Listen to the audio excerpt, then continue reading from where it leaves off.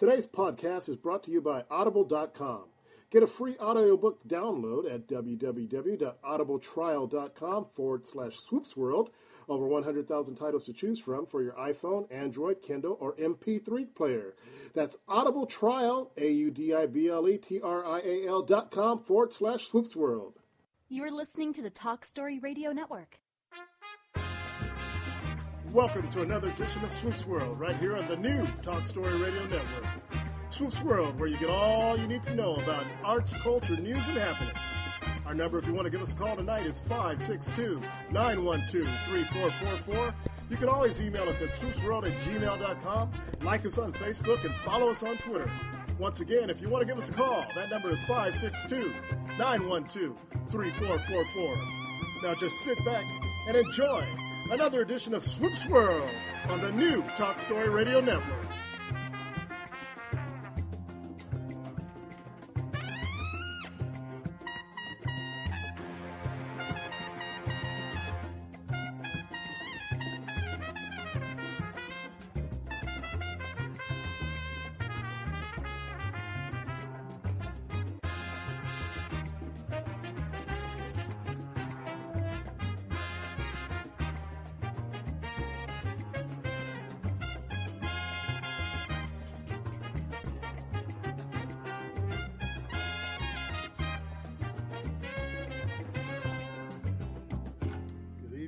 To another edition of Swoop's World Late Night. It is May 31st, 2017. Looking forward to a big show tonight with Bob Case and Anthony Davis. And we'll be talking about all kinds of good things. Let's see if we get this volume set here, right? Make that work a little bit better.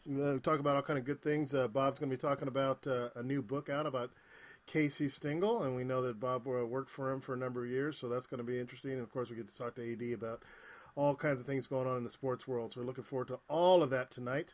And we're going to jump right into it. We're going to take our first break, listen to the song, get things rolling.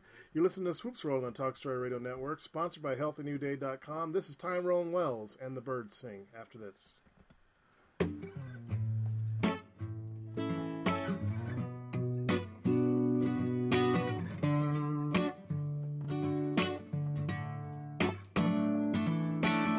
The sunshine came out today, and it's shining all over the world, shining all over the world. The sunshine came out today, and it's shining all over the world, on every man, woman, boy, and girl. And it sure feels fine when the sunshine shines. It warms your skin and your soul within, and the birds sing do do do do do do do do do do do do do do do do do. The poor man and the millionaire both sharing the oak tree shade, not stressing over money made. Preacher and the atheist both jumping in the ocean waves. Today they both feel saved, and it sure feels fine when the sunshine shines. It warms your skin and your soul within, and the birds sing do do do do do do do do do do do do do.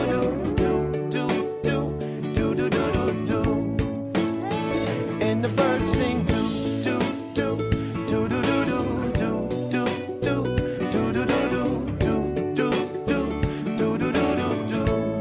Say what you're gonna do when the clouds come. You're gonna hold your head high. Say what you're gonna do when the storms come. Keep your eyes to the sky. Tell you why, 'cause one day the sunshine will shine again, shine all over the world, shine all over the world. One day the sunshine will shine again, shine all over the world, on every man, woman, boy, and girl. And it sure feels fine when the sunshine shines. It warms your skin and your soul within, and the birds sing do do do.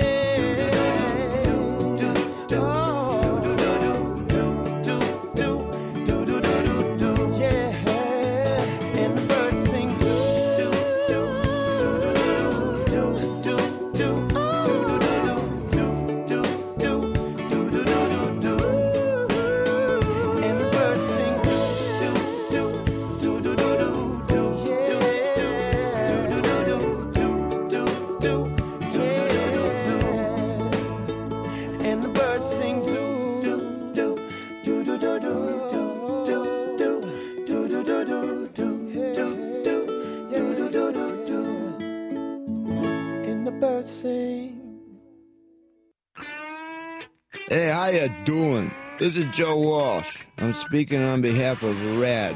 It's okay to rock and roll, right? But don't drive home drunk. If you're drunk, call me up. I have a limo. I'll come and get you.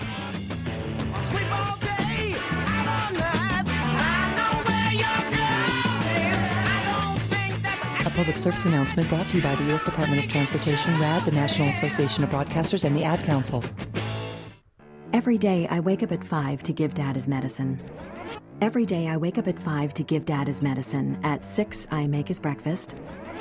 Every day I wake up at 5 to give Dad his medicine. At 6 I make his breakfast. At 7 I shower. Every day I wake up For at those 5. caring for a loved one, we hear you. That's why AARP created a community to help us better care for ourselves and the ones we love. Visit aarp.org/caregiving. Brought to you by AARP and the Ad Council. You're listening to the Talk Story Radio Network. Hey, there's a sharp hole in the wall, and you're listening to Swoop World.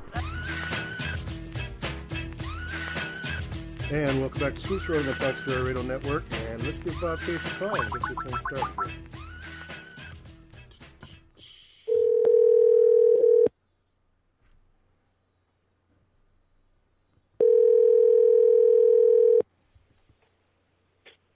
Hello. Hello, we'd like to welcome back to the show our good friend Bob Case. He's been on the show a number of times. Bob, you still the vice president of the IBA? Yeah, Keith, I'm still the vice president. They're in the middle of selling it to some people in Europe, but I'm still I don't know what's going to happen when it sells, but it's right in the middle of being sold right now. So. I'm still the active vice president. We're kind of in limbo, though, until it's sold. Yeah. Well, he's a vice president of the International Box Association. He's worked for a number of pro ball teams and pro ball players and actors and everything else. He's big time USC fan and a great memorabilia guy. We want to welcome back to the show Bob Case. Welcome back, Bob. Well, thank you so much, Keith. It's good to hear your voice. Yeah, it's always good to have a chance to chat. I want to congratulate you on taking the big step, buddy. Well, thank you, man. Like you and I have talked about this. We've done this before, but now maybe this is the hat trick for you? This has got to stick.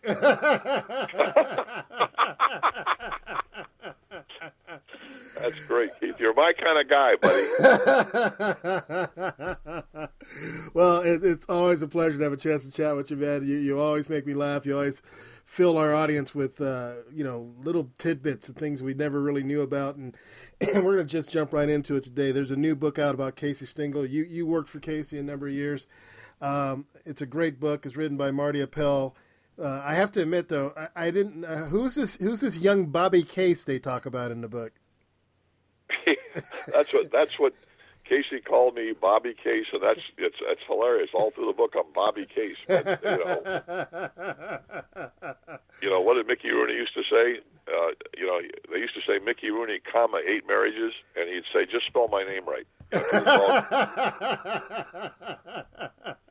He used to say, as long as they spell your name right, it's good publicity, even if it's negative stuff. You know what I mean? So. Well, it's good. It's a great book. It's a great read.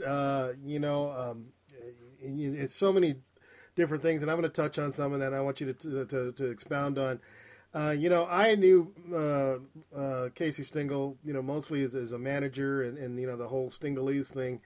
Had no idea. I knew he played ball, but had no idea the extent that he played, and I mean some of the remarkable things that he did. I mean, he's hit 2 game-winning home runs in the World Series, and hit the first home run, World Series home run in Yankee Stadium. He played with every name that you can go through in the Hall of Fame and in the history of baseball.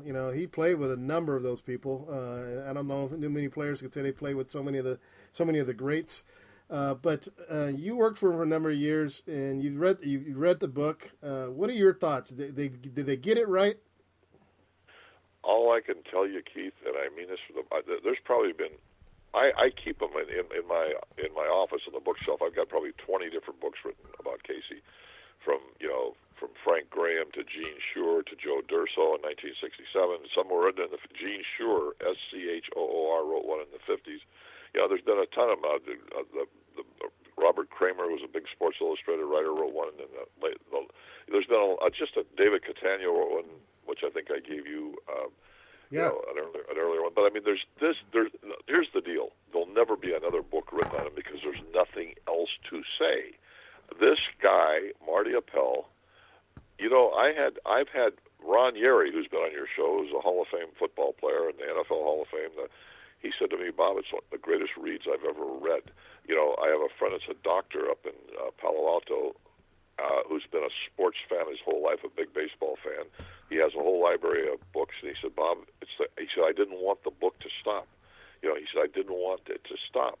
So it's like, this guy's a doctor, Dr. Lane. He said he's never seen anything like this book. He said he just couldn't believe it. And it's like, I learned things about Casey that I never knew, just tons of stuff, about, and he covered his whole career, and it's interesting, I didn't know Casey drank so much in the old days, then I figured, why do you think he liked me? And I got in fights, and, Casey was a brawler and he drank, so it's like, in his early life, the guy, and it talks about how he could hold his liquor all through the book, how well he held his liquor and everything, but you're right, Keith, this guy played with Babe Ruth, with Grover Cleveland Alexander, against Ty Cobb, when he went in the Hall of Fame in 1966 with Ted Williams, I think he had played with 98% of the people that were already inducted in the Hall of Fame.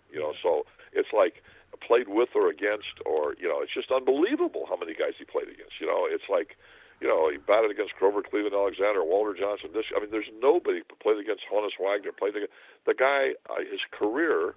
He passed away in 1975, but he covered the whole history of baseball up until that point. Because when he died in 1975, he was still a vice president of the New York Mets. The bottom line is he managed, played. He was a general manager. There's nothing he didn't do. So and he was such a great ambassador for the game of baseball. And I think Marty covered that. He was such a character. Think about this. There's 16,000 guys, over 16,000 guys that played big league baseball. Yeah. He was voted in 2009 the number one character over Babe Ruth, Satchel Paige, at Prime 9 TV, whatever it was they did. Over all the great characters, Dizzy Dean, Leo DeRoche, he was voted the number one character. So, what an honor. Besides being Richard Nixon voted the number one manager in baseball history, So, and he's the only manager that's won 5 straight world championships. I'll never see it in my lifetime broken, I don't believe. 1949, 50, 51, 52, 53, he won world titles, and he won 10 pennants in 12 years with the Yankees. Unbelievable. So, it'll never be done again, and it was just such an honor. Keith, I've told you this before, I didn't have the opportunity to go to college, and people say, Bob, did you go to college? And I say, no, but Casey Stengel hired me when I was 20 years old, and the 10 years I worked with him was better than going to the Wharton School of Business at Penn, better than graduating from Harvard or USC or anywhere else. Number one, it gave me self-worth, self-esteem. He took me under his wing like a father, and it opened up avenues that I'm still profiting from for the rest of my life. I was fortunate enough to be able to work in sports all my life. And I have to say, Casey was my mentor. He was the guy. And just a beautiful guy. And he touched on in the book how many funerals he paid for with nobody knowing about it of ex-players. Yeah. How generous he was. A true ambassador to the game of baseball.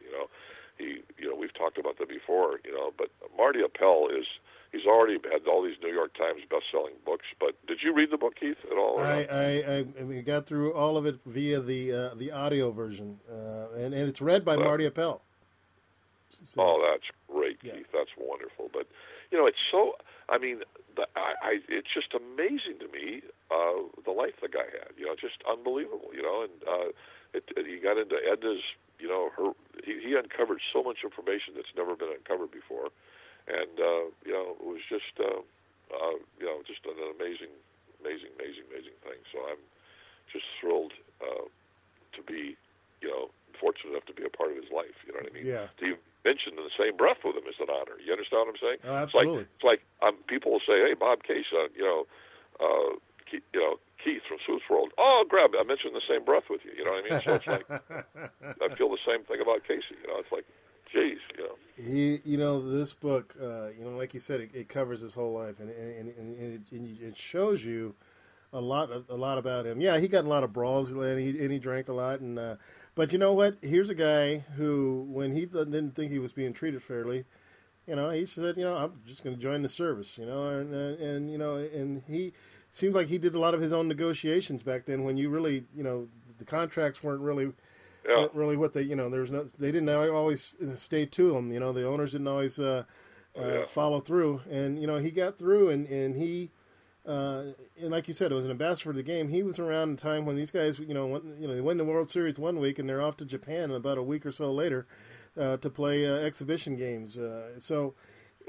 The things he did, and when you talk about going to Japan back then too, we're talking about 12 days on a ship or something like that. So, right. The things he did, and you talk about the coaching he did, and I like the life lessons he learned. They talked about things he learned from McGraw, and he probably passed that on years later when he was coaching, and it seemed like he was always a student of the game.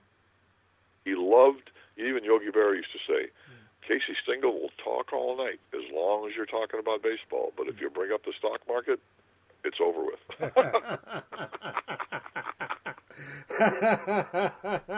It's all baseball. And here's the great thing about it. This is what I mean by ambassador of the game. I would see him in New York City, talk to cab drivers and say, Casey, who's pitching tonight? And he would sit and talk to them. Cab driver. Now, how many of these jerks today won't even... They think they're above people like that. I remember there was a black shoe shine guy at the Essex House in New York. In the lobby, they had a shoe shine guy. Uh-huh. And Casey would get his shoe shine and sit and bullshit with that guy for a half an hour. Baseball, this, blah, blah, blah, blah. And it's like, how many guys were that kind of guy? You know what I mean? It's like, I watched him interact with the little guy, I mean, the guy that carries his lunch pail to work, and the guy and he was just unbelievable. And you know what he taught me at a young age, Keith, I got to be honest with you. I worked 4 years for the Los Angeles Angels. I started working for them when I was 17 years old, when they played at Dodger Stadium, and they called it Chavez Ravine then. But I was around all these guys, and all great guys, and I have great experiences. But working for Casey, because when I was growing up, he was probably the biggest name in baseball. Forget everybody else. His face was the most recognizable face on the planet at that time. We used to be driving down the street, we'd pull up to a stop sign, and somebody would get out of the car and ask him for his autograph, or people would wave at him on the freeway. It was unbelievable. But what I want to tell you is he taught me, as a young kid, I didn't have a lot of self-esteem. I was in trouble. I was in reform school in the 8th grade, juvenile hall. Casey took me, you know what I used to say to myself, Keith, and I'm telling you the truth, I said, if Casey Stengel likes me, I must be worth something. Yeah. I must be worth. I can't be what everybody. He really took a liking to me. And I was like a son to him. And it's like, and I would see how I watched firsthand for 10 years. I was with him for 10 years, over 10 years, and I watched how he treated the little guy, and how you know what he used to always say to me, take care of the little guy. Yeah. He always said that, and I'm always asked, why you overtip, because Casey always told me to take care. If between a 15% tip or a 20% tip, is that going to break my lifestyle? Yeah. It's like, take care of, this woman may be supporting, the waitress may have 4 kids at home, right. and a single mom or something. Take care of the little guy. Take care. And boy, I saw that over and over and over and over again. I think I told you on this show one time something I told Marty. I don't think he used it in the book, though. I don't think he did. But one of the most unbelievable things, he used to call me up on the phone, and you call me and say, "Hey, Bob, it's Keith. Can you call me?" He would call me up and not identify himself. He'd say, "Be at LAX at 11 o'clock p.m. and hang up. So I'd be at LAX at 11 p.m., hang up, and he'd get off the tarmac. I'll never forget this one night. This was probably I would say 1970, so he had to be 80 years old, 79, 80 years old. And he gets off the tarmac. He was back in New York, and there's like 30 kids out there at 12 o'clock at night, 11:30 at night, waiting with pennants and pictures and baseballs for him to autograph. And then, think the guy's tired. He was in New York and flying on. He signed every single autograph. Wow. And I said, "Casey, does that bother you?" And this is what he said to me, and I never forgot it. He said, "Bobby, those people are as much a part of baseball as Babe Ruth, Mickey Mantle, Joe DiMaggio, the groundskeepers, the hot dog salesman, the peanut vendor, the sports writers." He said, "They're part of the game, and an integral part of the game." And he said, "If they weren't out here, I couldn't get paid to do what I love." Yeah. And I never forgot that as long as I lived. I never forgot that. That's when I see these guys today signing. They charge kids $150 to sign an autograph, some little kid to sign a ball, or they wait in line and they scribble. You can't even read their signatures. And I go, what is going on with the world today? You know what I mean? I watched how the old ball players used to be honored to be treated. A lot of them had jobs in the off season. They were just regular guys. They didn't have these ego, edging God out. They didn't have this arrogant egos. But and I'm so grateful. Like Dean Chance said before he died, God bless him. He said, if I could play today and be multi-millionaires, and he would have been.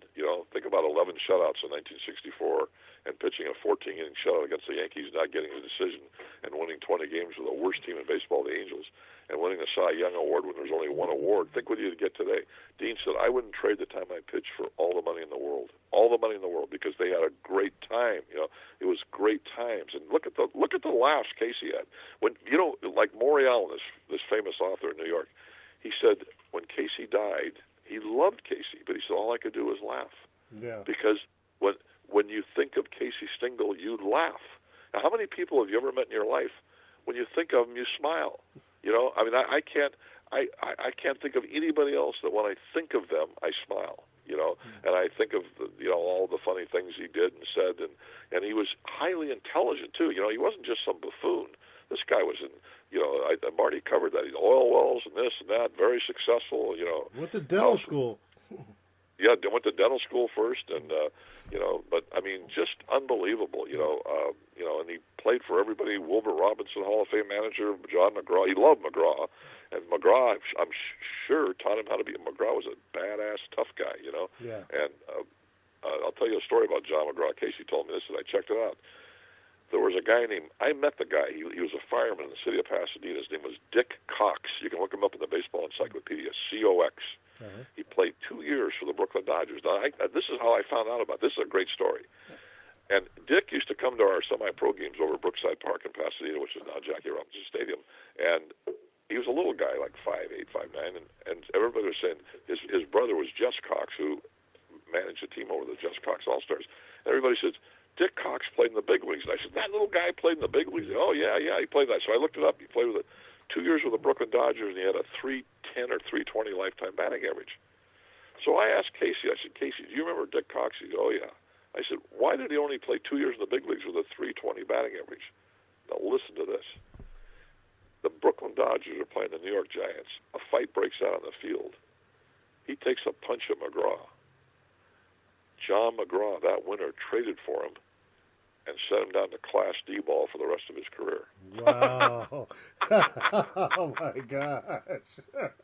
So if you want to, Dick Cox, he actually died in a boating accident up in Morro Bay. But he he lived in Pasadena, and he was around when I was a kid, and everybody, Dick Cox played for the Brooklyn Dodgers. It was a big deal back when I was a kid, and that's the reason the guy hit 320 and never only played 2 years in the big leagues. It's funny you mentioned that. There's so many stories in the book about, something would happen. You hit a game-winning home run in the World Series, and then I guess Casey didn't keep track of some guy they wanted him to keep track of, and so he gets in trouble after the game. He should be the hero, and he gets in trouble from McGraw. It's so many little stories where guys would piss off somebody in the league, and either get sent down to AA, AAA ball, or never to be seen again, or traded and sold, and all kinds of craziness. Oh, yeah. Well, he did so many nutty things, like dropping a grapefruit out of an airplane over Wilbur Robinson, and he thought he died. He thought the juice was blood. He was supposed to be catching a baseball out of an airplane in case he dropped a grapefruit out and blamed it on the trainer. But, he let a sparrow come. He got traded by the Brooklyn Dodgers. When the first time in Evans Field, a sparrow flew against the wall and was injured, and he put him in his hat, and he came up to bat. Everybody was booing him, and he took his cap off, and the sparrow flew off. Gave him the bird. I mean, did you read about his first team in Kankakee, where it was in a nut house? They played with. Yes. I mean, and here's the great thing. There's a big building out there where all these whack jobs. What do they call them? The maniacs or something? They would the Kankakee. There was a name for the team that. They were the lunatics. They were the Kankakee lunatics, yeah. and they actually called them that in the newspapers. They show a newspaper clipping in the book. I don't know if you saw the photos on the audio thing, but there was a lot of photos, great photos, even a picture of me and Casey, but great photos. But they showed the lunatics, and it said the lunatics win. Stingle hits. And so they actually have the actual newspaper clipping out of there, and the guy says, his teammate says. Yeah, he says, I told our teammates, I don't think Casey will be here next year. And they said, well, where do you think he'll be? In the big leagues? He said, no, in that building behind right field there watching the game. The lunatics were, But, I mean, the guy was always a character, and you never knew what he was going to do next, but it was an all good guy. Had, beautiful heart, beautiful, loved kids. He used to take us, he put that in the book when I was a little kid, like he'd take us over, buy all the kids ice cream in his black Cadillac. He'd drive us over to this place called the El Vac, which was in Glendale at that time. But he just I couldn't tell you a bad thing about the guy. And I honestly said this. I was around this guy my whole life, and I never could find a character defect. How many times have you been around somebody? I mean, you're newly married. To see if in 10 years if you find any character defects. I've been around the thing a bunch of times, and it's almost like there's. But I can't tell you anything negative about the guy. And that's the truth. I had one reporter from New York say, is it true he was prejudiced? And I got, what the hell are you talking about? I said, prejudice? I said, he was born in 1890. I said, the whole world was prejudiced until 1947 when they let Jackie Robinson play. I said, but Casey didn't have any prejudice, and Marty points that out in the book. He loved everybody. He was kind of like Ali. I never heard him knock any race, religion, anything. He had friends. Ask Elson Hart if he was prejudiced. Elson loved him, but Casey. Now here's the deal. The lingo was he one time he said, "I finally get a black guy." I think he used the N-word. He said, I finally get the only one that can't run. They threw him out at second base. But Casey he had that was just the way people, it was a different world back then. Yeah. He loved black people. He really did. And then I think the reason people say that because he was so combative against Jackie Robinson in the World Series, you know what I mean? So, it wasn't because he was black. It was because he was a Dodger. You understand what I'm saying? Looks like he was combative against everybody he competed against, Exactly, correct. So, but no, he had if he had any character defects, believe me, I would have known him. He just, if you like baseball, he didn't care what color you were, what your background was, he didn't give anything. He loved, that's why I said he was the greatest ambassador ever. And like a lot of ambassadors, this guy was, there's not any, it was hard to pick up a tab around Casey Stengel. It really was, I didn't have a lot of dough in those days, and this guy would go out and have, spend, they even covered that in the book. He'd go out and spend, have 8 people for dinner, drinks, and drink it all night and pick up the tab. The next day, he'd have me on the phone, call 10 different places to find a cheaper car battery for his car, and if I saved $10 at Sears, he said, get that one. He was thrilled. Well, here let's talk about that. I found it interesting that he was listed in the phone book, and apparently people would just come up to the door and knock on the door. You get 300 pieces of mail a week, and you'd have the mail call. They talked about the mail call with you going through the mail with them. When you have somebody of that stature, people just dropping by. What was that like? This is the thing. People would just. I remember being. I was there all the time. It was like a full-time job, and I'd hear the door knock, and Casey, get the door, Bobby. And there'd be a guy visiting from Philadelphia, and he had his 2 kids with him and his wife, and he just wanted to see if he could get Casey's autograph at the front door. They'd knock at the door. I said, Casey, there's a guy out here who wants your autograph. And he said, bring him in. He'd bring the guy in, give the whole family a Coca-Cola, show him his room, and sit down and talk to him for a half hour. And he had all these pictures he had of himself, and he'd pull out pictures. What's your name? And sign the pictures to him and everything. That's just the way he was, man. Yeah. He was like, unless he was really busy or something, but he was just, he respected those people, and he'd go out in public, and when people would come up to him, he was almost like he was honored to be recognized. Because why? Because he was representing what he loved, baseball. Yeah. Baseball. That's what he loved. And if you looked at Casey and thought of him as a baseball, that made him happy. So it's like, he was just, I never saw him big league anybody. I never saw him act like a jerk, ever, but he also was no fool. If he walked in a room and he could read people in 1 second, who's the phony and who's the real ones, you know what I mean? I mean, he was like brilliant in that area. But he had very good, I would call it street smarts, as far as recognizing. And the writers loved him. I mean, the New York writers, are you kidding me? They loved him. I mean, there's a great picture in the book of him sitting. I never saw. There's some pictures in there I never saw. There's a picture of him with reaching over. Joe DiMaggio's reaching over, shaking his hand. Mickey Mantle's on the other side of him. Phil Rizzuto's on the other side of him, and Ralph Hawks in the middle. I mean, some pictures. I never saw that picture. It's like at an old timers game or something. But there were some great photos. Him sliding in the 1923 World Series. Him sliding in home with Huey Jennings, the Hall of Fame coach, right behind him there, and. I mean, the guy hit 2 World Series home runs in the World Series. He played against Babe Ruth in the World Series. It's like Ruth was a pitcher in 1916 when Casey was on the Brooklyn Dodgers. They played the Boston Red Sox, and Ruth was a pitcher on the team before he became the New York Yankee Babe Ruth. And then he played later with them against the Yankees. So it's just an amazing ride through history. And I always tell people he won the Triple Crown. They say, what's that? I said, he made the cover of Life, Time, and Newsweek. Not many athletes make the cover of Life magazine, Time, and Newsweek, along with Sports Illustrated and Sport magazine and Sport. I mean, he must have made the cover of hundreds of magazines, but, to be Life, Time, and Newsweek was pretty good. That was like the big magazines in those days, so it was like. But I'm telling you, I'm just honored that Marty Appel is a genius. And there's nobody else that could have done this. Nobody else in the world that could have done this. Because when you're done with that book, you really have gotten a history lesson, I mean, you have no idea the people. It's number 1 in sports books on Kindle. I don't even know what Kindle is, but it's number 1 on Kindle, and it's right there. And what you got, audio, whatever it is. This book could very, very easily at the New York Times bestseller. It's just kicking ass. I mean, I got reviews from the huge reviews in the Wall Street Journal and the Christian Science Monitor and all these papers all over the world. Man, they've just and it's pretty. What's amazing to me, Keith, is the guy's been dead 42 years. It's not like he's a current guy. There was the 2 books that were holding their own with his.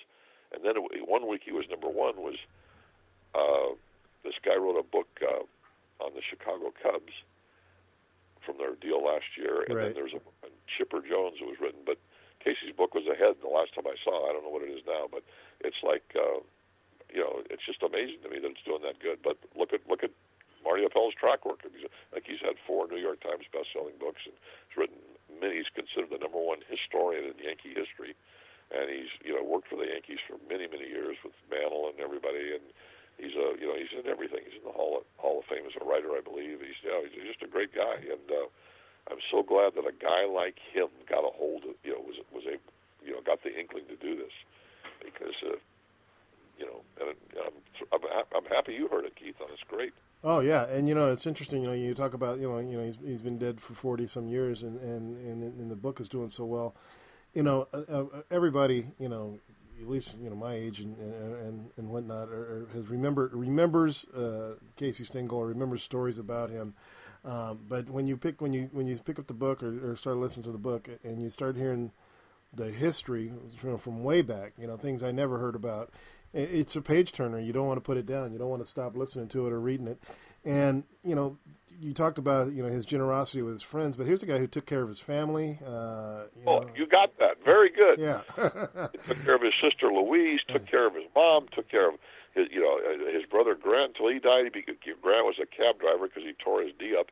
But this guy, he was taking care of his sister years later. She was never got married. She was living in the same house they grew up in on Louise Street in Kansas City there. And he took. I remember him writing her checks, and I could tell you the Baseball Players Association of America. He took care of them. Wrote them checks and that take care of the old ball players. Yeah.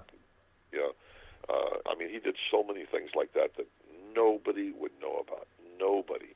When he wrote checks to pay for funerals of ex-teammates of his, nobody knew except Bobby Case.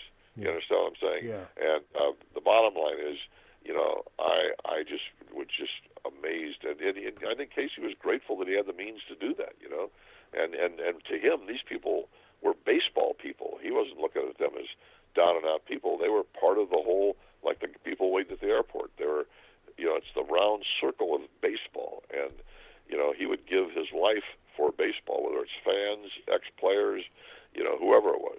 He just loved the sports writers. Did you ever hear of a more popular guy with the sports writers? No. There was one part in there where they were saying that I forgot what team. I think the Giants had picked him up or something, and he had been gone for a number of years and everything. And the sports writers were as excited as any of the fans because they said, they're going to have somebody fun to write about again, and he's always always entertaining, always has something good to say, and they were excited that he was coming back. Oh, absolutely. Keith, when he was managing the New York Mets, and these are legends. I talked to Norm Sherry, who was a catcher, Larry Sherry's brother, and he lives down in San Diego. He's in his 80s, and he said, Bob, Casey would stay up all night talking to the reporters till 4 in the morning, 5 in the morning, drinking. Now, at 8 in the morning, Casey would be down having breakfast in the hotel, and the reporters were sleeping till noon. You understand? And he was 75 years old then. You know what I mean? So it's like the guy would and one of the funniest stories in the book, I don't know if you saw that, is this pitcher, Mickey McDermott. This is a true story, though. This is 100% true. Mickey McDermott was a left-handed pitcher that was with the Boston Red Sox, big bonus baby, and the Yankees got him. He was a full-blown alcoholic. Good guy, but just a full-blown alcoholic. So Casey had a rule in spring training and in the regular season. I drink in the hotel, in the bars in the hotel. You guys go outside and drink. I don't want to see you in the hotels. So he was drinking in the hotel one night, and Mickey McDermott came in at 3 in the morning, completely shit-faced, right? Walks in the hotel. And he tried to sneak into the elevator. But what happened? Casey had walked up the same time and saw him in the elevator. And Casey looked at him, Mickey McDermott, and said, "Drunk again?" and Mickey looked at him and said, "Me too."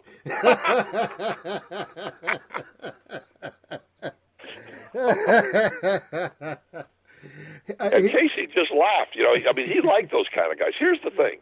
He liked those kind of. What do you think Billy Martin was his favorite player for? He liked those kind of guys that he never. When Don Larson was out drinking and everything, Casey never did anything to him. You know what I mean?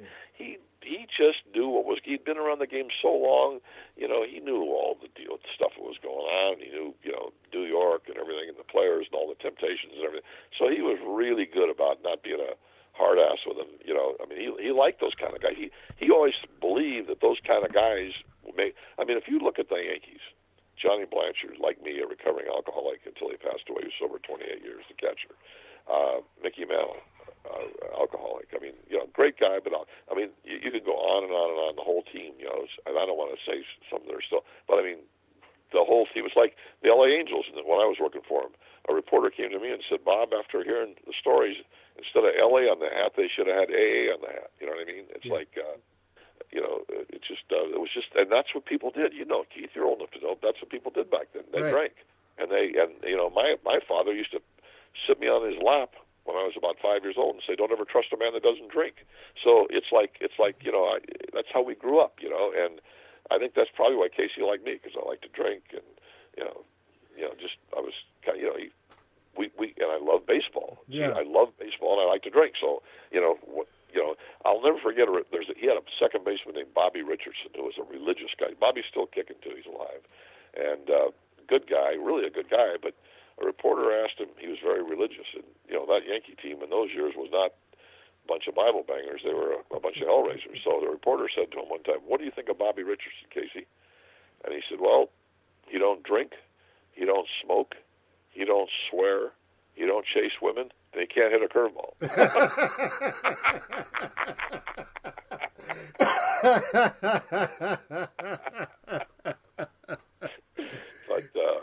What a character, though. What a character. I mean, did you hear him in Senator Kefauver in the '58 Senate hearing?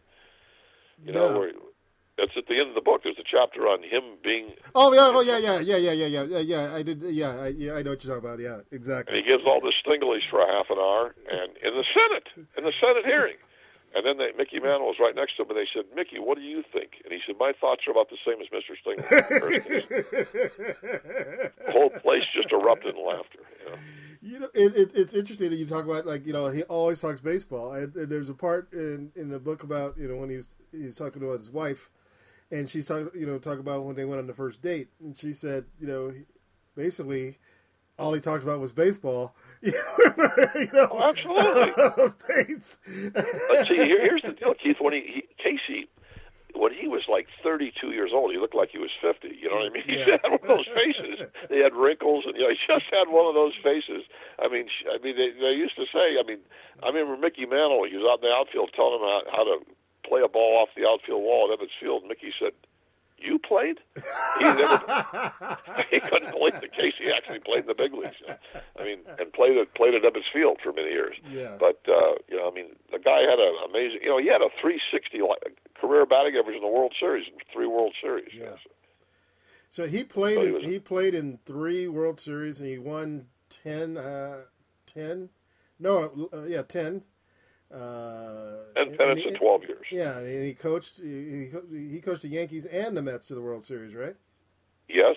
No, he was the vice president when the Mets made it, because he was with them in the early years. Then Gil Hodge was managing, but Casey is the only man in the history of baseball to wear the 4 uniforms of all 4 New York teams. He wore the uniforms of the New York Giants, the Brooklyn Dodgers, the Yankees, and the Mets. Nobody else in history wore the uniforms of all 4 teams. So, there's a lot. I learned things. I never thought about that, but there's so many things in that book I learned that I didn't know. And Marty Appel, I told Marty, I said, "Marty, I thought I was an expert on Casey's life. I didn't know anything. Now I really do know, because there's so many gaps, I didn't know about his early life and everything. What Marty says? He says, the Robert Kramer was probably considered the best book, but now there's nothing that could ever usurp this book. There's nothing. There's nothing else. It's like, so I don't think there'll ever be another book written on it, because there's nothing else to tell. He told it all. He got the Edna's, when Edna was, Tony Harsh Millette, who was Casey's niece, got the Edna's, her diary talking about Casey when they were dating and everything, and he got all that in there. Just amazing, He went to people that, he covered every area of his life. He even listed the pallbearers, which I was fortunate to be one at his funeral. He listed, every pallbearer was listed in the book.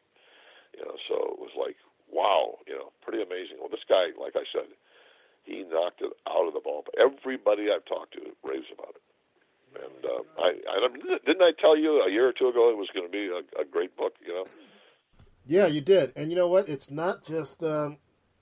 it is about Casey Stengel, and that's totally what it's about. But it's a walk through baseball history. The Robins. I never knew the Dodgers were called the Robins, and all kinds of Yeah, and the Yankees were called the Highlanders. But think about this: Casey Stengel single was baseball history. Yeah. And if you tell his life, you're telling the history of baseball up until 1975. So, it's pretty amazing. And then even after that, because his proteges were Billy Martin, they talked about the fist fight Billy got in at the wake of his funeral, which that was a great story. We're sitting I picked Billy up at the airport, and he slept in Casey's bed the night before the funeral and the night of the funeral. And the funeral was at Forest Lawn, and there was a big wake. And there was booze flowing. They had bars set up in his backyard, by the tennis courts, in the kitchen, in the dining room, and there were people in the house, and they had the upstairs closed off, but all through the first floor of the house, people drinking, and it was just a great. And Billy Martin's in the kitchen, and he's I would say he was feeling pretty good. And this Joe Stevenson, who was a former big league catcher with the Red Sox, I believe, and a scout for the Red Sox, his son Jerry pitched for the Dodgers, walked into the kitchen and said he was drunk. But he was a big guy, too, like 6'3", 230, 240. And he says, "So here's the great Billy Martin." And Billy says, "What the F about it?" There's a whole Don Larson was in there, Irv Noren, Justin Dato, myself, and we go, uh-oh. And the next thing you know, they're out by the swimming pool out there in the backyard throwing blows, and we had to break them up. It was a great story. Lasorda Joe Stevenson was so drunk that Lasorda was there that night. He was a pallbearer at the funeral. Lasorda drove Joe's car down to Fullerton, where Lasorda lived, and I had to. The next day, Lasorda called me and asked me if I could bring his car back.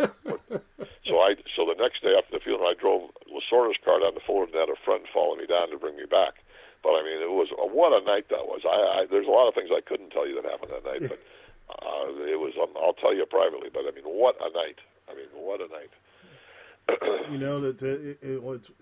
That's one of the great things when you celebrate somebody like that. After they're gone, and you show the love while they're around. But when the friends can all get together and celebrate them at that time, sometimes things pop up and happen, but they're all there for the same reason. And characters are characters. They're not going to change just because they're. Billy Martin was, he loved Casey, but unfortunately, I think the drinking got the best of Billy near the end. You know what I mean? So it's like, but he was a great guy and a hell of a competitor and everything, and he took it personally when Casey traded him. But that's baseball being traded. And I actually said it in the book. Casey never disrespected or disliked Billy. He always loved him, but Billy was pissed off when they traded him to the Kansas City Athletics, I believe, because he wasn't, he was taking Mantle and Ford and guys and leading them astray. It's interesting because we hear some stories in the book about the things that linger, and I guess when they were going to retire Casey's number with the Yankees, he hadn't gone back to the Yankee Stadium for anything special. Except for World Series or something, because he was pissed off about them letting him go, and I guess the year before they retired somebody's number who he played with, and he was the only one that didn't show up. Mickey Mantle. Yeah, Mickey Mantle. Retired. Yeah. He didn't go back. Yeah. So it takes a lot to bury the hatchet sometimes, doesn't it? Oh yeah, I mean Casey, he didn't. I mean think about this. He loses to the Pittsburgh Pirates in 1960 because there was a rock in the infield and the ball hit Tony Kubek in the throat, or the Yankees would have won that thing. If you look at the stats for the 1960 World Series, the Yankees outscored the Pirates like 65-23, but the Pirates won on Mazeroski's home run in the seventh game. But the Yankees would beat them 12-0 and then lose 2-1, then beat them 13-2 and lose 3-2. You follow me? Yeah. So the Yankees just thoroughly thrashed them, but it was just a bad break, and they fired him. And Casey thought, I win you 10 pennants in 12 years, and I get fired because I'm 70 years old? He was really upset about it. But here's the deal. They fired George Weiss, who was Casey's Eskimo. George Weiss, I said in the book, I only saw Casey cry 3 times. And I would read obituaries all the time to him, because at his age, people were dropping left and right. Yeah. And one of them was Frankie Frisch, they called him the Fordham Flash. He was a Hall of Fame second baseman for the Cardinals. The other one was his niece, who was his secretary when he was a banker, Margaret Millette. and what a wonderful lady she was. She died of breast cancer, just a beautiful soul. And the third was George Weiss, and he cried like a baby because Weiss recognized Casey even when he was with those lousy teams in Boston and Brooklyn and everything. He got him jobs in the minor leagues, and George Weiss is the one that hired Casey to manage the New York Yankees. And everybody says, "Well, they're hiring this clown for. This guy's a clown and a loser." Weiss hired him, and then they fired Weiss and Casey both after Casey won 10 pennants in 12 years and 5 straight World Series. Now listen to this: when the Mets became a team in '62, who was their general manager? George Weiss, who was the first one he wanted to bring back. And everybody said to Casey, Gene Autry tried to bring him in with the Angels in '61. He said, because Del Webb Construction Company, with Casey knew all the people there. He was the owner of the Yankees. He said, "No, I'm taking him out to be a banker." '62, he couldn't turn down George Weiss, who gave him every break he ever got in baseball. And he said, "Well, baseball needs me." He knew the Mets were going to be horrible, and but he said, this is what Marty points out in this book, Keith, and I've never thought about it. Casey Stengel is what sold the Mets.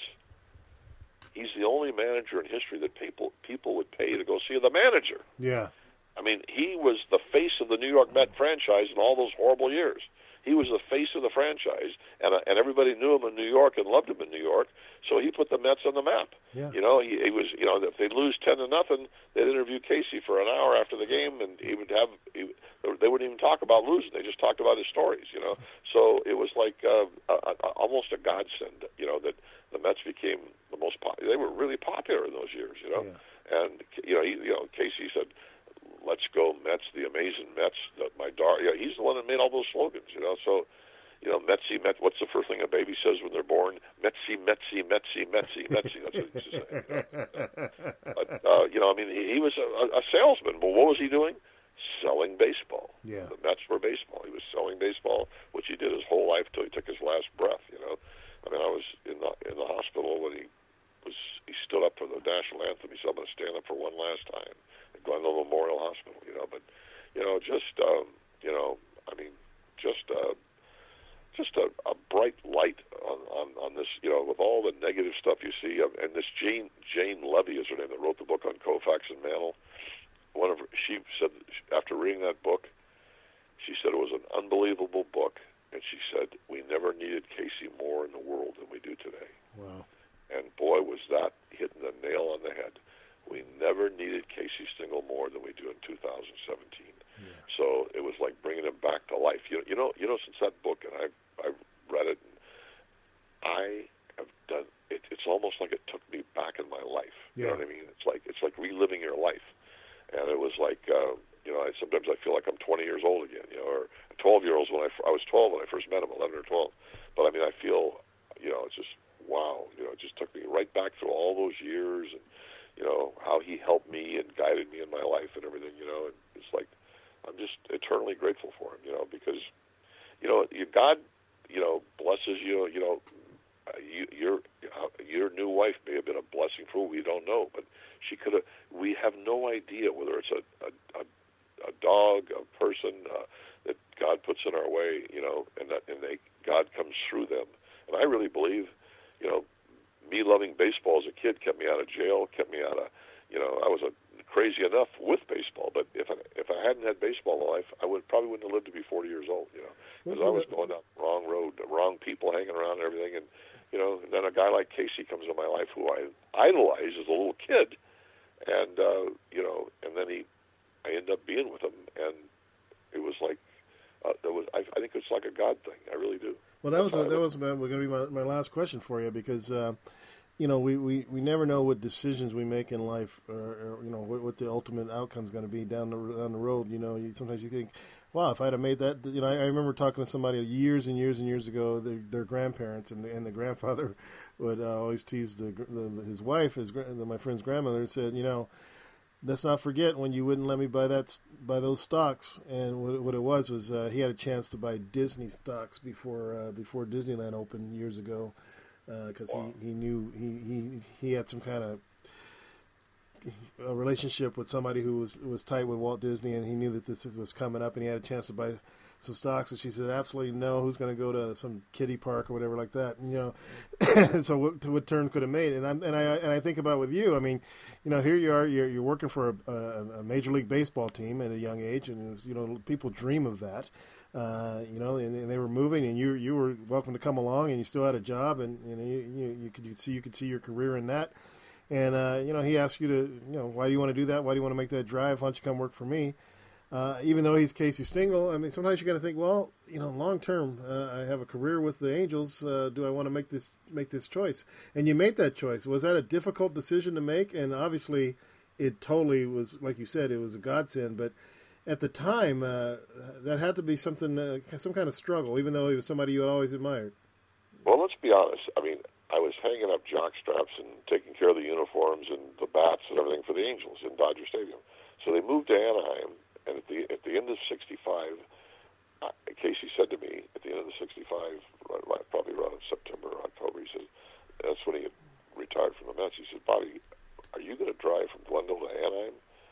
You know, it was a long ways back then. He says, you know, and what was I? I was an equipment guy, and there was a couple of guys above me with the Angels that I wasn't crazy about. So and Bo Belinsky and Dean Chance both said the guy was jealous of me, and this one particular character. And I thought I was smart enough, even at 20 years old, to think, what's my future with this team? Can I get in upper management by being an equipment manager? Can I do? And then I thought. Then Casey said, why don't you come and work for me? And I said, well, what would I do? He said, believe me, we'll find work for you. And he named me his business manager. He told everybody I was his business manager. Hey, listen to this story. He got me a job with Gillette because he did advertising for Gillette. So I was a salesman for Gillette. He's selling razor blades. As well as working for him, I was moonlighting, working for Gillette. And I was drinking all the time and drunk half the time. But I was selling razor blades. And so Casey would take me to parties in New York and everything. He knew Bud Salatich, the president of Gillette, and that's why he got me the job. And so Casey would say, people would say hi. And he said, I want you to meet my business manager, Bob Casey. He said, he's also a big shot with Gillette. I was making $800 a month, which was a lot of money then. But so all these people looked at me like I was the CEO of Gillette. Bobby's a big shot with Gillette. And I'll never forget that. All these people were going, oh, they're treating me like I'm a king or something, you know, a big shot with Gillette. And I had all the razor blades I could use and you know. That's hilarious. That's awesome. But anyway, you know, it's like you say. I mean, life is filled with breaks, you know, and I just thank God because it was the smartest move I ever made in my life. As I told you earlier, it was better than going to any college. It schooled me, and then later when he passed away, I was representing like 35 major league players, you know, yeah. And over the years, a lot of Hall of Famers and everything. And why did I represent them? Because they knew I worked for Casey for 10 years. You know what I mean? So it gave me legitimacy, you know, where if I graduated from SC and said, can I represent Phil Niekro or Joe Niekro or can I represent Warren Spahn or can I represent all these different Darrell Evans or Sam McDowell, this guy, that guy, they would have said, well, you went to SC, but working for Casey, it opened up all the doors for me. Yeah. Does that make sense? That makes 100% sense. Yeah, absolutely. Yeah. It's just like you know AD. If you know AD and you're an SC fan, that opens up doors for you. And you were working right up the street from Rod Dato. You had all kinds of doors opening up for you. They're just flying open for you. Oh, Casey loved Rod Dato. You know what he used to say to me? Rod was running dart and coaching at SC for $1 a year because he was a multimillionaire. And Casey used to say to me, that guy, he's got some class. And Casey signed Rod Dato. You know, Casey was managing the Brooklyn Dodgers. In 1935, he signed Rod Dato. And if you look at the encyclopedia, Rod Dato played for the Brooklyn Dodgers in 1935. Then he got hurt. He was a shortstop for the Brooklyn Dodgers. It's Rod Dato. And he got hurt. He played probably 10 games for the Brooklyn Dodgers, and he got hurt. And then he opened up, it was the best thing that ever happened to him. He got hurt, and he opened up the Dart Transportation and Trucking, which is one of the largest independent trucking companies in the United States. They did all Sears warehousing, and he and his son Justin drew $1 a year coaching at USC. Can you imagine that? I mean, Rod coached at SC for almost 50 years for $1 a year, won 11 national championships, and coached Mark McGuire, Tom Seaver, Don Buford, Ron Ferry. These hundreds of guys that signed contracts. You know, so it's like. I tell you what, I think SC got their money's worth on that one. Oh, yeah, but, it's the same old thing. He was a protege of Casey, Rod Dedeaux. Yeah. He loved Casey, and Justin, his son's got a picture in his house. One of my favorite pictures is a picture of Casey holding both of Justin's sons when they were little kids, and he's winking that famous wink. It's like, what a great picture. Every time I go over to Justin's house, that's Rod Dedeaux's son, I see that picture, and I go, wow, But, that's all we have is memories, and thank God I don't have Alzheimer's, and I can still remember this crap, Exactly. Well, Bob, I want to thank you once again for coming on the show, and gosh, the stories are outstanding, and I know you talked to Marty Appel. It's just telling us an outstanding book. I'm going to have to buy the hard copy. Will this be on where you can hear this? I'd like him to hear this interview. It'll be on swoopsworld.com, and right on. Click on today's date, and the archive is at the top of the page. Once you click on it and go to that page, the archive will be on the top of the page. He'll love to hear this because he's doing promotions everywhere. He's coming out here June 21st to do some stuff, But wow. That's all he's doing. He's doing book signings, promotions. I mean, it's like that's all he's doing. But I'm just thrilled for him because I'm honored that he was the one picked to do this because nobody else could have done this. Believe me, nobody. There's not another person in the world that could have done this. He's gonna give me twice. I bought the audio, but now I got to get the hard copy so I can see all the pictures. Oh, the pictures! Great pictures in there. Wait till you read the one about the lunatics. That's hilarious. I mean, they call them the lunatics, and there's a newspaper article from when Casey was like 3 for 4 with the lunatics. No, that's great. And let's not before we wrap it up. Let's not forget he won the minor league. He won the Junior World Series, whatever they called it. When he was coaching the minor league, so he was very successful. He also won the pennant with Oakland in 1948 before he became a Yankee manager with the Pacific Coast League. He had Billy Martin on it. Yeah, exactly. But no, he was like like I said, baseball. So it's like, and his wife Edna, without her, I don't know. She was the greatest thing. Just like you look at Ronald Reagan and Nancy Reagan. Yeah. I went to, I was telling some friends, Edna was just like that. They were married 50 years. She went on the road with him. He adored her. And I always said, the last thing I'll say, Casey was a diamond in the rough, but she put the polish in the diamond. Yeah. In other words, she was a classy, elegant lady from a wealthy family from Menominee, Michigan, that moved to Glendale. Their family were pioneers of Glendale. She wore designer clothes, beautiful, and she got Casey, and Casey loved her so much he would never do anything to make her look bad. You follow me? Yeah. And boy, because he was a wild son of a bitch when he was young. He would never do anything to ever embarrass or make Edna look bad, and boy, you don't think I watched that and learned from that? It was unbelievable. He respected her so much. He took her on it was a no-no to take your wife on the road trips. She went on road trips with him for years. Yeah. But it was just he just adored her, and what a great love affair. I think it's probably sports' greatest love affair. You know what I mean? Awesome.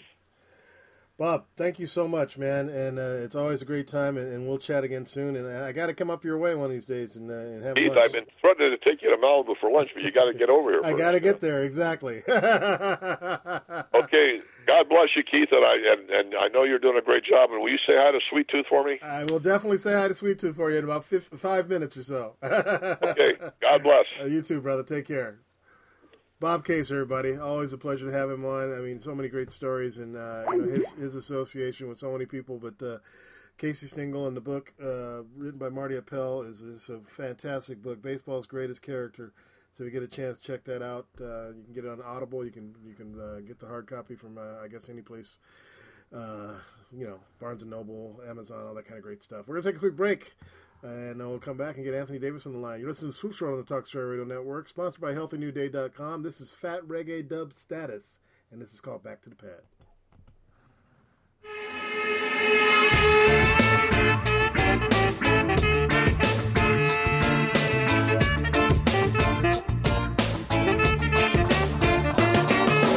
just got to class, I just smoked some grass. Holy shit, I graduated, how the fuck did I pass? Cause time shoots by like a star in the sky. And with this mic in my hand, yeah, that's how I'm passing by. You're hearing this because you found out that I write a story about my life, simply one at a time. So now it's back to the pad again, smoke out with my dad again. Someone hit up Lauren, cause I need myself a Heineken. Gotta pack a bowl, can't give it up and lend with no reason to repent, because this is a godsend. Back to smoking blunts out hard, cough, check my card. Questions about my life, well my music takes me far. Because there's nowhere I'd rather be, chilling with my friends in the city by the sea. Cause there's nowhere I'd rather go, with a one-way ticket on my way back to home. So now Southern California, where the music's always pumping, the party's always down and the bass is always thumping. So now bump up the music and turn it up loud. Rolling through your town, we be raising up a crowd.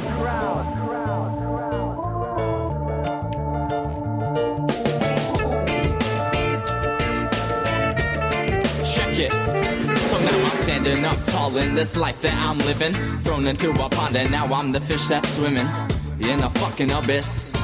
Cause you're taking away from every person that I'm missing, and you're thrown into a situation surrounded by Christians who are telling me the road to take.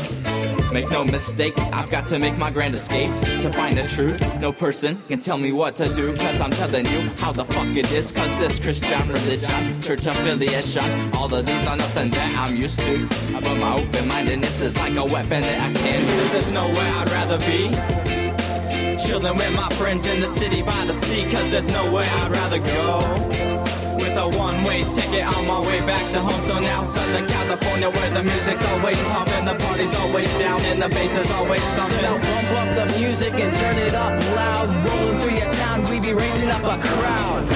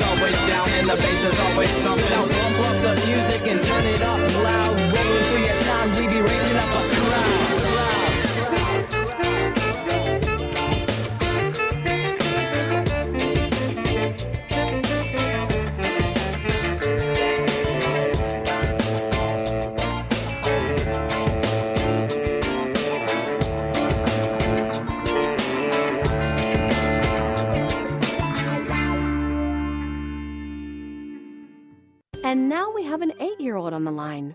Welcome to Our World Today. What's your question? Our continents make up 29% of the Earth's surface, meaning that 71% is comprised of water. Man automatically adapts to environmental conditions. So why do I need to take swimming lessons? Are you ready for kids who eat healthy? Good nutrition can lead to great things. To find out how a healthy lifestyle can help your child succeed, go to mypyramid.gov. Brought to you by the Ad Council and USDA. Go for a little ride. Now you can share the topics that drive the discussions of your favorite talk shows with TalkStream Live's topic-driven talk radio. We gotta talk. Let's take a drive. List and promote real-time talk radio topics, or post the topics that you want to hear. Hot topics are tweeted and retweeted, and include simple click-to-listen audio links. The future of talk radio is topic-driven talk radio. Now that's what I call real drive. Available now at TalkStreamLive.com. Talk Story Radio. Hi, this is Kelly Z.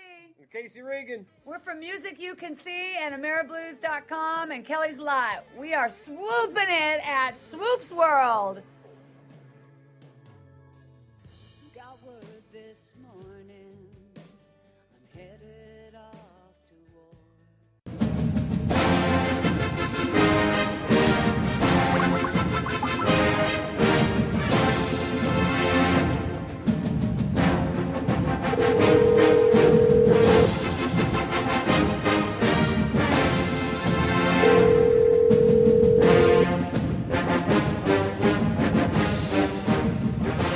Good evening.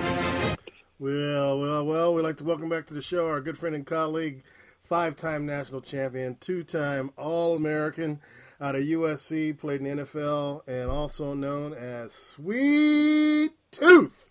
Anthony Davis back to the show. How you doing, AD?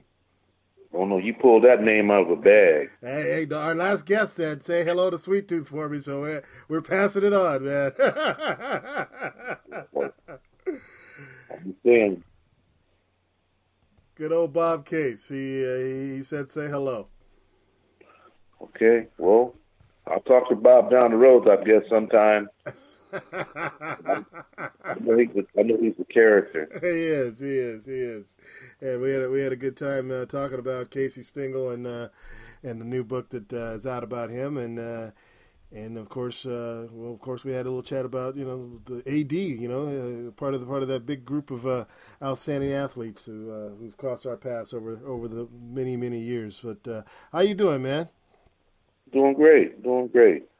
We see a lot of stuff in the news this week with sports related stuff, and we're going to talk about a lot of it. And I know you've always talked about things guys do and get into and get involved in, and whether or not it is beneficial for them, and what happens with their career. And we woke up a couple of days ago hearing about Tiger Woods getting arrested for DUI.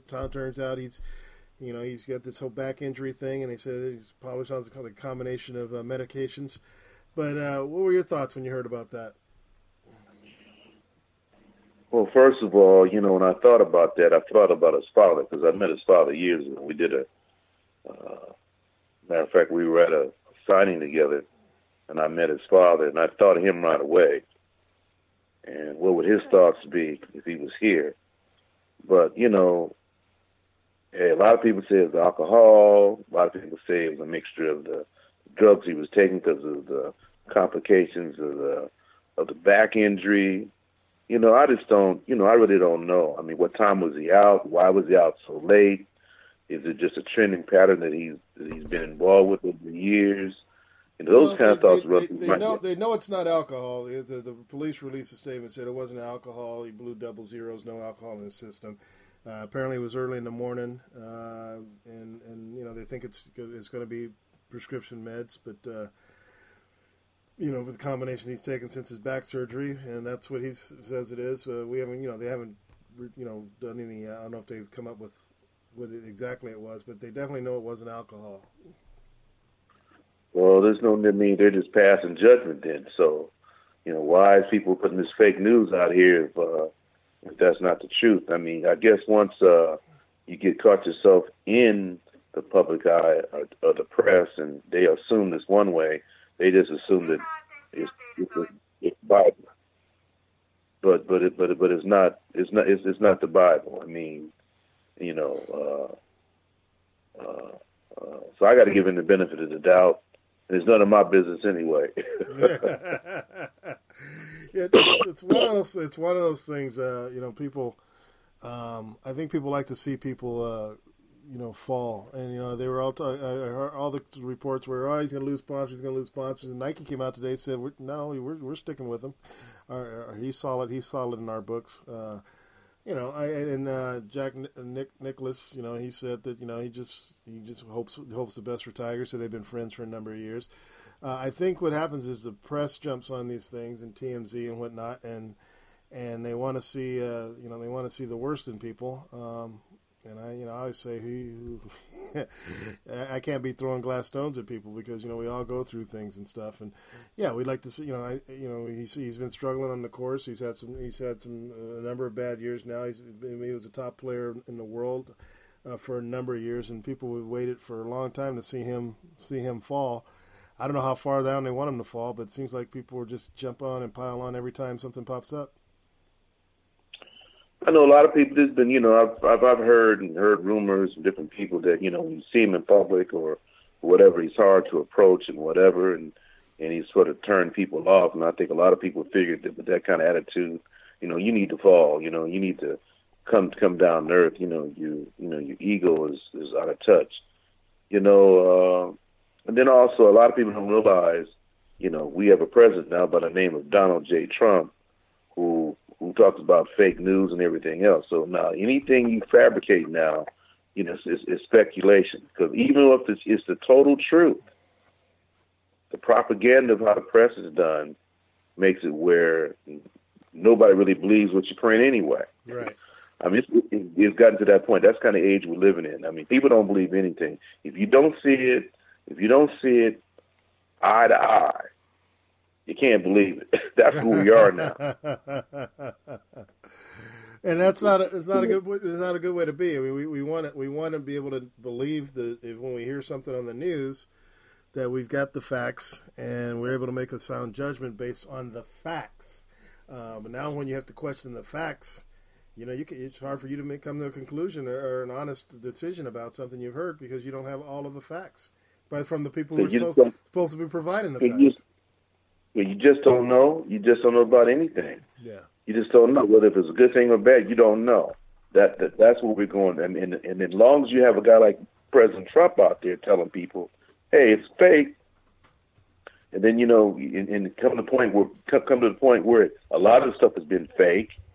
Right. And with this internet and with Instagram and internet and tweeting and all this kind of stuff, people can fabricate any kind of headline. Like you saw these fake sites on the internet were totally untrue, and people were rushing to believe it. Right. Well, now people don't do it because they all found out now it was all fake, and stuff even before this stuff has come about. It is always a lot of stuff before that's been fake. So that's how people assume it's done now. It's always been a situation, and I've always said that regardless of where you're getting your news from, and regardless of who's telling the story, you gotta do your own fact checking and get your stuff from various outlets, and the truth lies somewhere in between about 90% of the time. But now, with so much stuff that's just flat out untrue, it makes it even more difficult. Usually you get his side of the story, her side of the story, and everybody's trying to tell the story in their best light, and the truth lies somewhere in the middle. Now you just get somebody who makes up a story, and then the true story's out there, and you don't know which one to believe. That's the way it is. I mean, I've been a victim of some of that myself as a sports celebrity. So I've dealt with that. And everybody else has dealt with that. Yeah. I mean, a lot of times these guys might be in the ballpark, but they're not reporting the game in the ballpark correctly. Right. You can be in the ballpark, but and if one lie is said in the article, if one lie is in the article, that means the article's not true. Then you got to expect like everything else you've written. So that's the issue. You can say one thing, and it can be incorrect. It messes up the whole story. Well, and that's another thing. A lot of times these places, and I've always, this has been going on for a number of years, with major publications, including the LA Times. They'd get a story wrong on Monday on the front page, and they put the retraction in on Wednesday, on A14. So, if it was a big enough story to put on the front page, and you found out you get it wrong, put the retraction on the front page. Don't bury it, in the back of the section. Absolutely. But by then, the damage is all out. But now, but the bottom line is, you can put on the front page now, and people don't believe it regardless one way or the other, left or right. They don't care. Well, I don't believe that. And then if somebody, like you just said, if someone would see it, is this really true? Let me do my own investigation. The savvy ones will do their own investigation research. Who has time to go dig in and do stuff like that? Right. So people just bypass it, and I can see why newspapers are going out of business now. And if you want to glance it online, you can see it online. And if you see it online, if you want to believe it, that's on you. But nowadays, people are not even believing most of the stuff they put on, even when it's accurate. Right. And that's what has been created, because once you question everything, even things that are accurate, then we get wound up and wrapped up in the stuff that doesn't matter to us, and things that are important that are happening we're ignoring because they've got us watching all this other crap. somebody said that the other day about these tweets. People getting Twitter wars with the president or with Congress people and all this kind of stuff, and everybody's following all these Twitter wars. What's going on? What decisions are they being made behind the curtain while we're watching all this nonsense? Well, first of all, first of all, you hear my voice right now. You're hearing what I'm saying. That's what it's going to come to.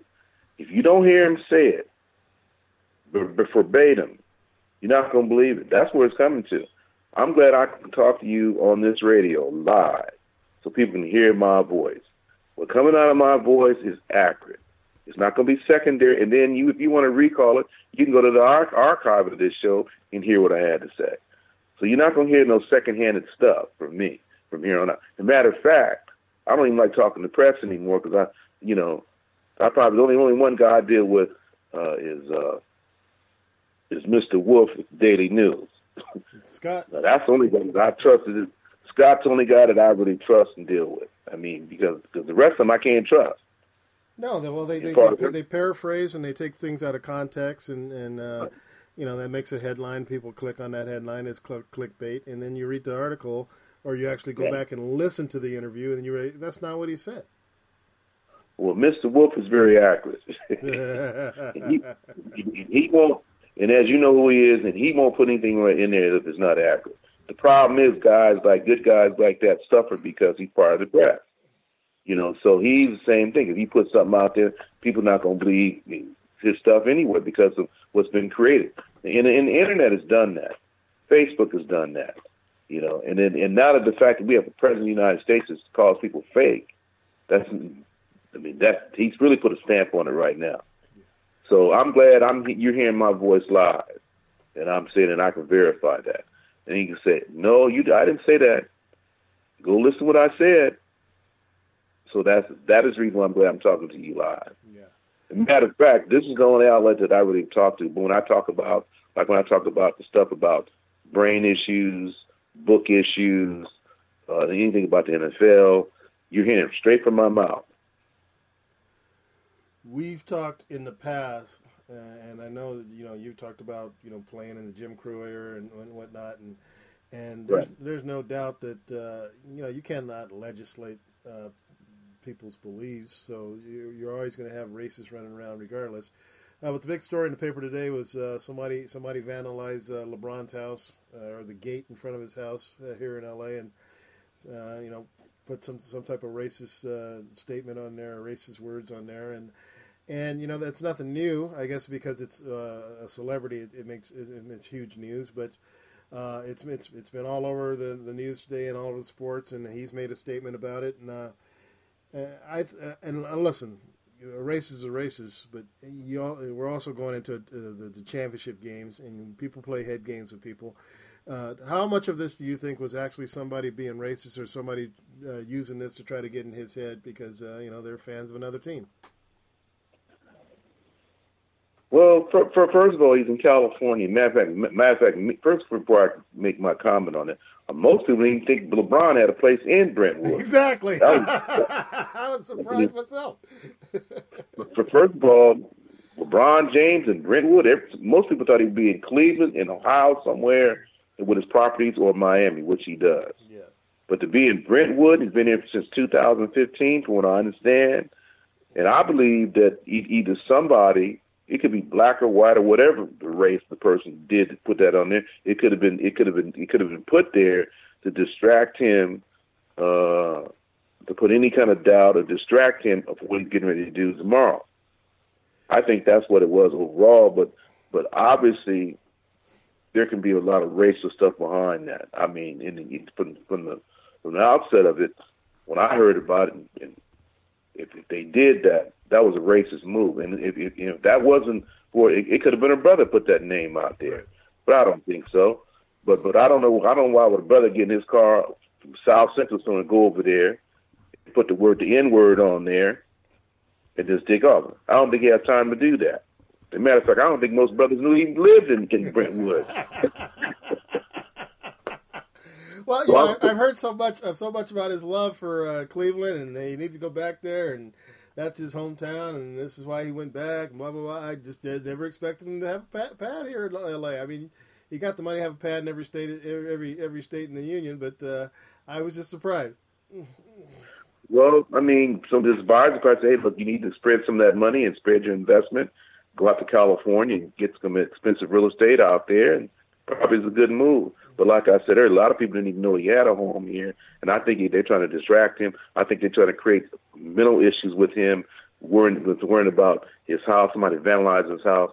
And so, I mean, come on. I mean, but that's what I believe it is. If it's a lone racist out there, a group of people that are racist, hey, it doesn't surprise me. Look, I grew up and was born in the Jim Crow era, right in the heart of it. I played college and pro football in Jim Crow. And then when and people don't realize, look, the 1970s was Jim Crow. Let's face it, that was Jim Crow. Look, I played in the time in the era, they didn't even have black quarterbacks. What does that tell you? I could tell you, I could just name you two of them in the 70s. It was James Harris and Vince Evans, okay? And those guys weren't even starters. It was some liberal owner, some liberal general manager who said, let's give these guys a shot.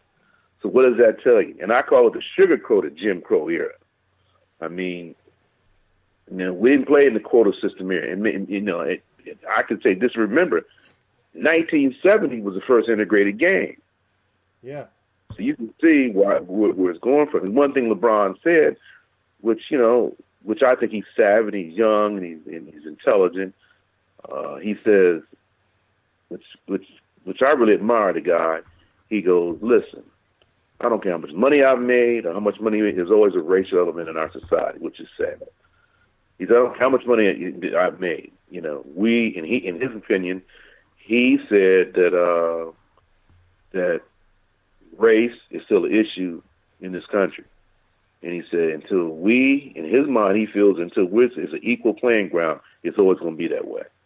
Well, I just want to let him know there was guys way before him, decades before him, that it broke walls down where he's been able to do that. And one thing I like about him, he acknowledges that. And I saw the clip of where him acknowledging Jim Brown in one of the championship games last year, acknowledging Jim Brown, who was born in Jim Crow, who played in segregated and was born in segregation in the South, played in Jim Crow era in the 60s and the 50s. I mean, so I'm just telling you, he's very aware of the past. And it's still alive and well. Not as prevalent, but it's still alive and well. Racism, sexism is all still there, live and well. So it's awful that it's going on behind a basketball game. I mean, what is it to dislike this guy? This guy donates to charity. He does a lot. Him and his wife. He's monumental. He's done a lot for a lot of kids. I could take my hat off to him. But racism is still there. The thing is regardless of what a player does off the field, when it comes to sports, people will hate you for a number of reasons. They were burning his jerseys when he left Cleveland before. They said some, even the owner said some harsh things about him. So, regardless of what you've done as far as your philanthropy, that doesn't. When it comes to fans, fans is short for fanatics. When it comes to that, it means nothing. But as far as racism and things like that go, yeah, it's our country doesn't have a we don't hold the world's leadership on that. The racism is throughout the world, and right. you're going to have idiots do things and say things. I think this was mostly to try to, like you said, get inside his head coming into the championship series, because I think that's what crazy out there people will do things like that. Right. But it doesn't make it right. It doesn't. It's wrong regardless. And I don't think that's the kind of thing that's going to fluster him. And so whoever did it is they committed a crime, and I got to imagine there's probably cameras and everything else all over Brentwood. So I'm pretty sure they'll solve this. Well, it could be anybody that done that. But still, the climate of the fact, him being black superstar, black multimillionaire in the middle of Brentwood, there's not that many blacks up there anyway. There are blacks up there, but there's only a handful of them. Because I just lived right up the road from there in Pacific Palisades at one time when there was really no blacks up there. So I'm just telling you that he's alive and well, and he's a target. And I wish the day will come when he goes away. But I won't see it. I won't see it in my lifetime. Maybe my granddaughter might see it, but I'm not going to see it. So that was definitely a distraction, whatever. And, who knows?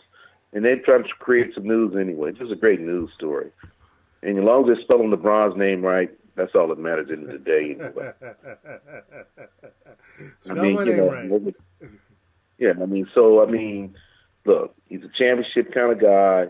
He's getting ready to go in probably the three-peat, and let's see what happens.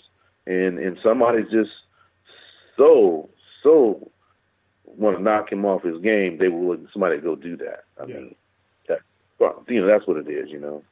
It could have been anybody that done that. Something. Yeah. What are you going to do to create something? Just go up in front of his house and yell at LeBron? Like I said before. We didn't even know I was shocked. This man has property in California like that?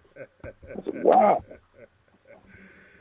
So if you went and took a survey in L.A. and asked people who were savvy, where's LeBron James' property holdings are in the United States? And I'm telling you, most people who know LeBron will say Ohio. Yeah. The most savvy people would say Ohio and Miami and Florida. But most people would not say California. Across the country? No. Don't get me wrong. You got people that got own property everywhere and people don't know. But, in the middle of Brentwood, that was a shocker to me, but it didn't surprise me because he has the resources to do it anyway. Right. He lives it's a $20 million house. I think it's 9,000 square feet. Wow, big house, but still. I didn't know, but I just think somebody trying to throw him off his game. Yeah. Just to throw his middle game off. And we'll see. I doubt that it will, but we'll see what becomes of that. I know you follow. You played a lot of baseball, and we talk about things. And there's a big fight. There was a big fight the other day with Bryce Harper throwing his helmet at the Giants pitcher. I guess I think he got hit by a pitch. Back when I was growing up, I remember quite a few fights, quite a few brawls out in the field. They still happen. We don't see it as often as we used to. But what are your thoughts when you played the game? What are your thoughts when you see this kind of retaliation stuff and bench clearing brawls? Is that a part of the game? Is it something that's fading out, or is it still a part of the game? And is it necessary to kind of let the pitchers know that you didn't like that pitch, or what are your thoughts on that? First of all, it's a stupid, immature part of the game, and these guys are getting millions of dollars. You can go get in a brawl in your career. What if you blow a knee out? What if you break a hand? What if you break an arm? What if you get a concussion getting hit upside the head? Anything can happen. Yeah. I think it's really stupid. Yeah, it is part of the game. Yes, it is. It is for all teams to protect each teammate. Yes, it is. But let me tell you something. If I'm advising my client, if I'm representing one of them athletes, don't you get involved in those bribes and you take the heat from your teammate. Don't hurt yourself. What if it's a key player? What if his career was ended by that brawl, and what if his season was ended by that brawl? So I'm just saying that is a stupid thing to do. It's part of the game, but it's very stupid. As a matter of fact, if I go back in the collective bargaining agreement with baseball again, I would say anybody that comes off the field, he's suspended for a month or whatever. I bet you'll stop that with no pay. There's no place in the game for that. Yeah. It's part of the game, but it's terrible. Just like in hockey, there's no place in the game for why they throw their stuff off and start fighting. You're talking about the way those guys beat each other in the head. Come on. There's no place for that either. This is a bad message out to the youth. You go back to I forgot what year it was, but when I think it was Juan Marshall hit John Roseboro with a they had a big with a bat. That I remember I was a kid when that happened. And it's I remember that. You remember that? Yeah. Marshall got that bat and hit him upside the head. I mean, it's unbelievable. Yeah. Split his head open. I think. Yeah, and it just. You talk about it with hockey. These guys have weapons out there, man, and you gotta kind of control some of that because it's not only putting a guy out for the game. Man, you can end a guy's career. You can maim a guy for life. Some serious things can happen with these brawls, especially with these weapons they have out there, sticks and bats and everything else. Well, that's why there's no place for it in the game. Period. You can't do that. Yeah. I wouldn't even let it start. Wouldn't let it start. And if it's between two players, nobody would better come off those benches and let the ref and everybody goes out there and the people that are on the field stop it. But no one else better throw any punches. Better not do that. That's how I would referee it from here on out. But it is what it is as part of the game. I think it's stupid. There's no way. If I was playing baseball, I'm not going out there. I'm not going out there. You can talk about me. I'm not going to jeopardize my career and my salary behind some stupid stuff. That's just me. As a matter of fact, when I was playing, I never got in the ref's face. Hey, you want to call a penalty number? Fine. So it's a great game. I'm getting paid to play, and I'm not going to take it serious. You're going to call a penalty. You ain't not going to affect me getting paid. So why am I going to make it go crazy? No reason to do it. I never got in the ref's face. A lot of guys let it go. A lot of guys do. They get in the ref's face, and especially certain sports you see it. You see a lot of guys get in the ref's face in basketball. You see some guys get in the umpire's face in baseball. Fighting is also essentially a part of hockey. When you went to a fight and a hockey game broke out, it's a joke. Right. The referees will let them fight for a while before they start to pull them off. And I guess different sports have different histories and different rules and things going along. But when we've spent a lot of time talking about the safety, especially with head trauma, we've spent a lot of time talking about safety over the last year or so. You think that some of this stuff will start to kind of be policed a little bit better? Understood. We'll see. Yeah. Let's talk a little bit about football. We got, I think you and I touched on it before. Marshawn Lynch going to the Raiders. You see some of these. Actually, the Rams are talking about what they need to do this year. We talked last week about this too. The Chargers, they're selling tickets. They're opening in L.A. The season's getting close to getting ready to get back in the league and see things going on. What are your predictions of some of these things? How are the Rams going to do? How the Chargers going to do? You think Lynch is going to make a difference for the Raiders? What are your thoughts on some of that stuff? Well, look, I mean, Marcel Lynch is a great PR move bringing him back. He's a great runner. He is a rough runner, a ruthless runner. The fact is that the Raiders can implement him in their system, and they can do a balanced attack. They can do it with Carr and him, and along with the passing game and the run game. They're going to be. I think they could. They're the team to beat in the AFC West. Yeah. They're the team to beat in the AFC. If they, in my football opinion, if they do it that way, if they don't, if they're going to piecemeal him in and out of the lineup, I don't see him doing anything. That to me, is vulnerable. If you're not using a guy like Marshawn Lynch, as the kind of violent runner he is and the way he runs, he can run it inside and out and can catch the ball. If they don't use him all the time and let him touch the ball at least 15 to 20 times, both either receiving or running the ball, Marcel, take your money.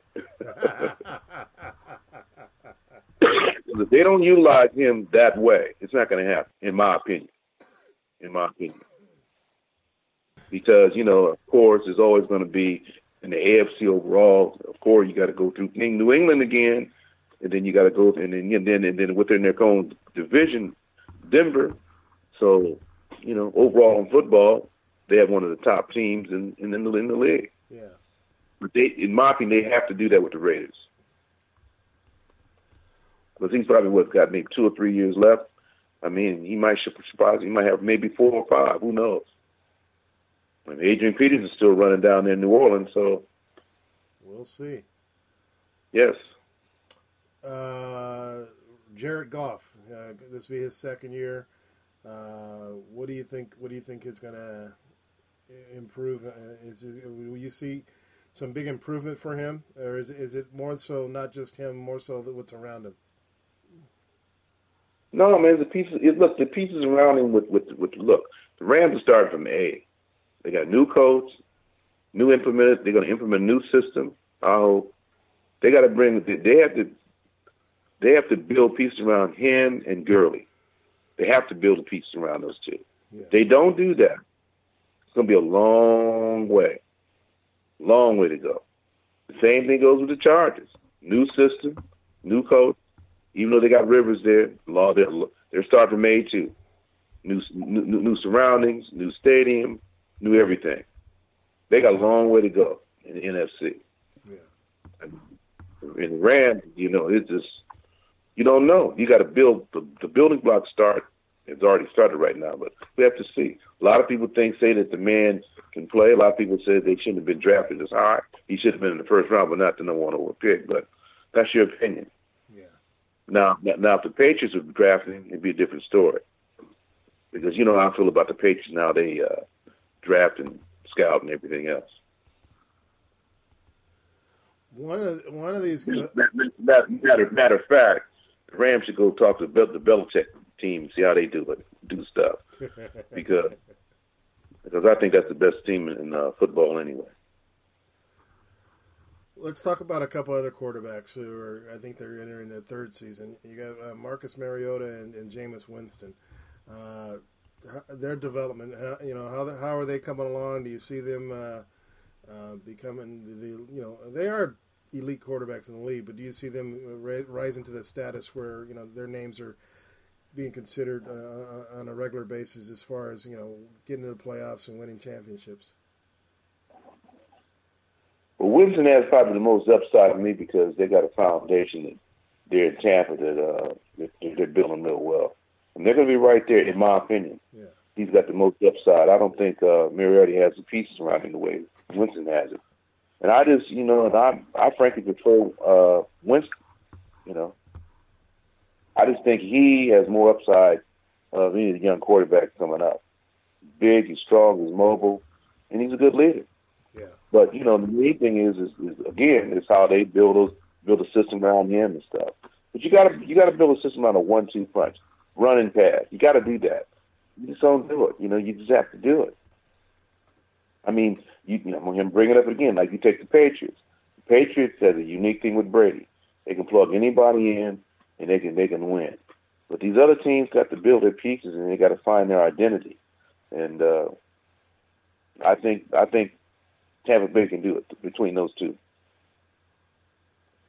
Well, I think Tampa Bay, they show a lot of spark, and I like to see them, get a good complete season in where sometimes they come out of the gate fast, and then in the middle of the season they struggle, then they kind of finish up mediocre. I think with Winston, he's exciting to watch. I have to give him that. I mean, the guy he never quits, and he never seems like he's out of the game.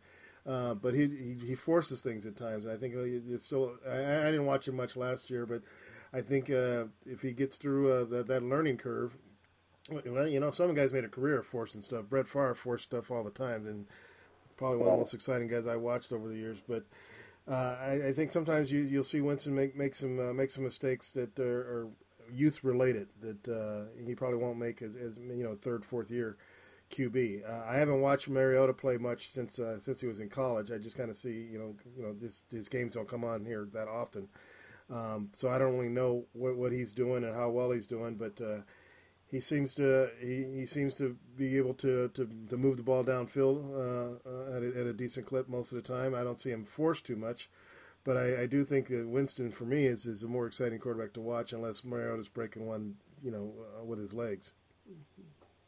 Look, all these guys, it all starts at the top.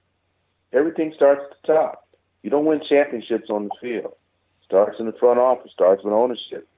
As I keep telling you, that's why you got to follow the note of the Patriots. It starts at the top and comes all the way down. Right. That's why they've been here for 15 years. Tennessee's rebuilding. Tampa Bay's rebuilding. They got some key quarterbacks, but he needs to build pieces around Mariota. They have to do that. If they don't do that, there'll just be some quarterback there, was a number one pick, made a ton of money, and then he'd be out of the game. Right. That's how it is. I mean, so if they don't want to build and invest, and that takes a creative mind in football to do that. You have to be a creative offensive coordinator. You got to be a creative owner to know to put the product on the field. You don't do that, and you're just going to have to be another team. And you're going to be sitting there with one of the teams in the league that, you're paying all these guys, if you're not building pieces and trying to build toward a championship run, I guess they got enough money to spend in deep pockets to do what they want. But if I'm on that team, I'm building pieces. Yeah. And I think that's what you've mentioned that before. That's kind of what you have to do, regardless. You got to build. You got to bring in people, bring in pieces to move you forward. And like you said, the Patriots always seem to find a way to do that. The Seahawks have been pretty consistent with that over the years, since what's his name's been there. There's a few teams that have been able to do that. So. Unless you invest in your team, then you're just going to struggle consistently. And when you bring the pieces around to boost up some of these young guys that you spend a lot of money on, you would think that every owner would want to do that. But sometimes some owners don't seem like they're really that interested in it. I mean, you look at basketball. You looked at what Sterling did over the years. It was like he never really put in the effort to really try to get a team together to have a run at a championship. So The thing is, if I'm Sterling, being right next door to Jerry Buss, they were friends, or public-wise, I knew they were friends, you would figure Sterling would be picking his brain every time he had a chance. And he had Jerry West over there, too, right there. I mean, but the thing is, I just felt that the Clippers should have had the identity somewhere else. But if I'm that guy, I'd have been picking Jerry West's and Jerry Buss's brain for years, but he didn't do that. Yeah. He just took his millions, and that was it. If he won, it didn't matter. Right. And that's the public perception all the time. I've heard people talk about. He doesn't care as long as he's it's an ego thing and it's a write-off to him or whatever it is, and he made his money.